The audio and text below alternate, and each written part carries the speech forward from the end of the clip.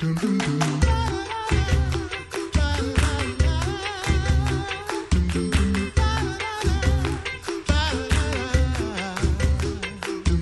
listening to the Coffee Hour. I'm Andy Bates. I'm Sarah Golseth. It is Wednesday, October 16th. It's been a while since we've checked in with Pastor Salemink from Lutherans for Life. In studio today, digging into some questions, some intriguing questions that that I'm sure you get all the time. Pastor Salemink, thanks for joining us in studio today. So glad to be here. I know you have a busy schedule with the regional conferences going on. You're all over the planet. Yes, mostly all over the states. Actually, travel season is winding down for me, so that's good. Well, glad to have you here in the flesh to talk this morning. I'm sure you get just your inbox is filled with questions all the time. We do get inquiries frequently from people who are interested in particular perspectives on life issues. Absolutely. And we get some of those as well from time to time. And, I asked you, what are some of the questions you get? What are some of the topics that are current and important topics to address in life issues? One of those is a question that we've received as well about the use of aborted fetal tissue in the development of vaccines and what does that mean for us as Christians? So what are some of the questions that you've received about this issue? That question there,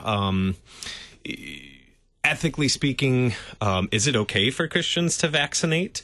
Are there other vaccines that were developed without using aborted fetal tissue?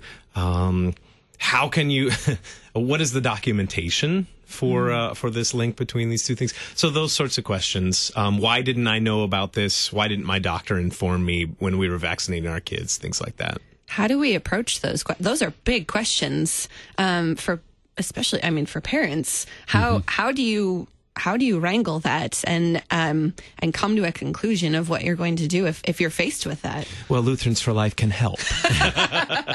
There you go. We actually, we've been receiving so many questions on this particular topic over the past year or so, as vaccines have been, the question about vaccinations has enjoyed a high cultural profile. So we've set up a page that includes a lot of our research. So if you go to the Lutherans for Life website, www.lutheransforlife.org, in the search bar, just type vaccines, and one of the first links that comes up is to our vaccines page, where we have several articles from the research that we've gotten. So there's plenty of research on it, because we can't certainly cover all of it in 12 minutes here. No. So what have you studied in preparation to respond to these questions? Oh, there's a great website called COG for Life, Children of God for Life, cogforlife.org.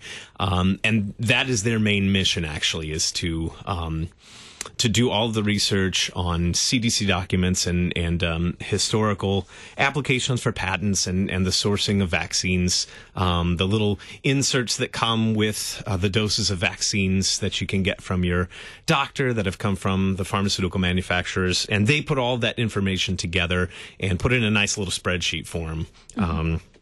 There's some really simple conclusions that we reached from our research. Number one, most of the vaccines that are available today are produced using aborted fetal tissue to grow the vaccine. Number two, the good news is most of the vaccines available today do have alternative versions that are produced without using aborted fetal tissue. Number three, the sad thing is these cell lines that were developed from aborted fetal tissue that are used to grow the vaccines, they were first manufactured in the 1960s, and much of the evidence that we have shows that some of the abortions that were performed were done for the specific purpose of obtaining tissue to grow the vaccines in. Furthermore, those abortions are still going on today. There are still new aborted fetal tissue cell lines that are being developed. And so Christians are going to want to ask their doctors for information about the vaccines that are being used. I think the relevant piece of information is that it's only the MMR vaccine, measles, mumps, rubella, that does not have an ethical alternative. So in the United States, there is no MMR vaccine that's not developed without using aborted fetal tissue. So those are kind of the relevant facts for parents who Yeah. are involved in vaccinating. Is this information on the website? Is this something also that parents can take to their pastor, maybe? Because I imagine that some people will have a crisis of conscience researching this and knowing what they do or do not need to do. Absolutely, I would say. Educate your pastors. Yeah. Because it was after I became a pastor, after I became a parent, and after we had our children vaccinated according to the entire schedule that the pediatrician recommended, that we came across this information. So our errors were made in ignorance. And now we are hoping to put that information out there so that Christians can make good decisions in that regard. Mm-hmm. So the information we're providing, or Lutherans for Life is providing the information, not telling you specifically what to do, but providing the information so that you can talk with your pastor and pray about and learn about what to do. Sure. I mean, the Lutheran, as far as I know, the Lutheran Church Missouri Synod has issued no official position statements about vaccinations. Mm-hmm. The Roman Catholic Church has issued some guidance, and they have come down on the side that they believe it is permissible to make use of these vaccines because, number one, the abortions have already taken place. So number two, it's an instance maybe of God bringing something good out of something bad. So it's, they have phraseology about formal and material cooperation. And so it's not a material cooperation in the death of a child, because when you're vaccinating, you're not intending to cause an abortion. You're not intending to participate in that evil act. I think another thing to consider is whether or not we're incentivizing that, though, whether we are providing a good reason for those children to continue to be aborted and have their bodies used for research. I think those are the things that parents, that Christians need to weigh. From the Roman Catholic perspective, they believe that in some cases the lives that may be saved by the use of vaccines perhaps outweighs the cost. Again, I wouldn't represent that as a Lutheran perspective, but I think those are the things to consider. Sure, lots to consider, and it sounds like to wrestle with as well. Mm-hmm. So it sounds like you've learned a lot in the process as well. Absolutely. There's a lot of information that's publicly available but not widely broadcast. And I think it is relevant information for those of us who want to act not just in our own best interests, but in accordance with the Word of God and in service to our neighbors, particularly the least of these. Other questions, other topics that have been key for Lutherans for Life right now. I know the DVD for Unplanned, the film that was released this past year. Tell us about that. That came out in the late summer, and Lutherans for Life operates a 24-hour crisis care and post-abortion healing hotline, which we call Word of Hope. You can call anywhere in the United States. It's absolutely free. It's completely confidential, and it is distinctively Lutheran. The phone number is 1-888-21-STORY, 21-STORY. 1-888-21-STORY is our Word of Hope hotline, and that is answered by our deaconess, Chrissy Gillette, who's also a doctor of psychology. So she has theological training and experience. She also has education experience in clinical settings, in community suicide prevention. So she is a wonderful sort of Lutheran unicorn who brings together all of these skills and vocations to share the gospel of Jesus Christ with folks who are dealing with life issues, and particularly people who are carrying guilt and grief because of participation in violence against life in the past.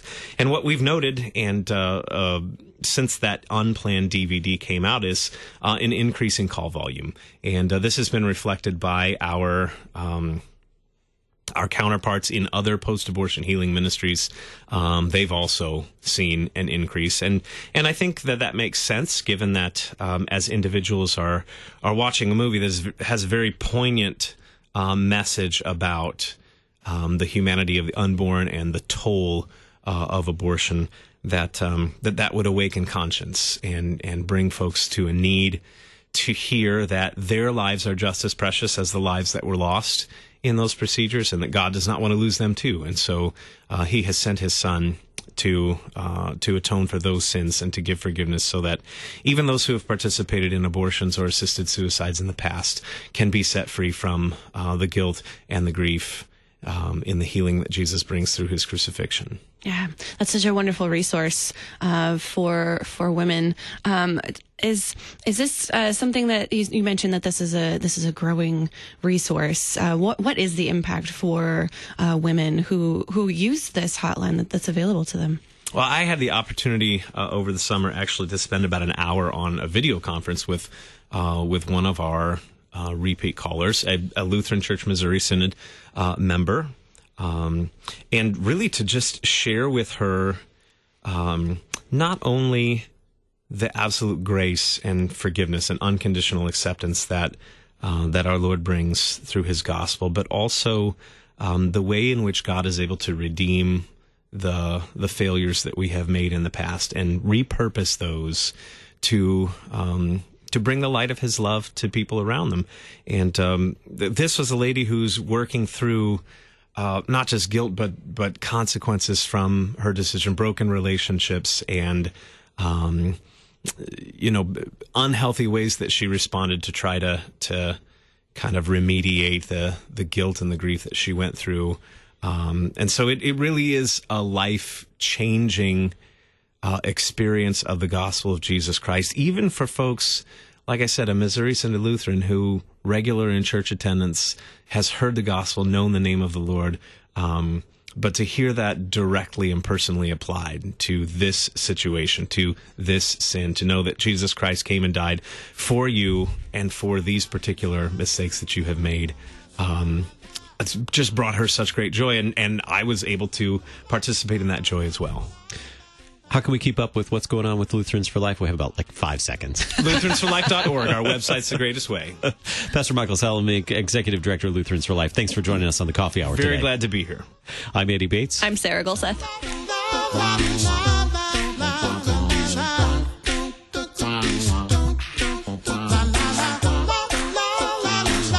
The Coffee Hour with Andy and Sarah is a production of KFUO. To support the Coffee Hour and KFUO Radio, visit KFUO.org. You can also text KFUO to 41444 or send an email to gifts@KFUO.org. And you can call us at 800-844-0524. KFUO. Christ for you, anytime, anywhere.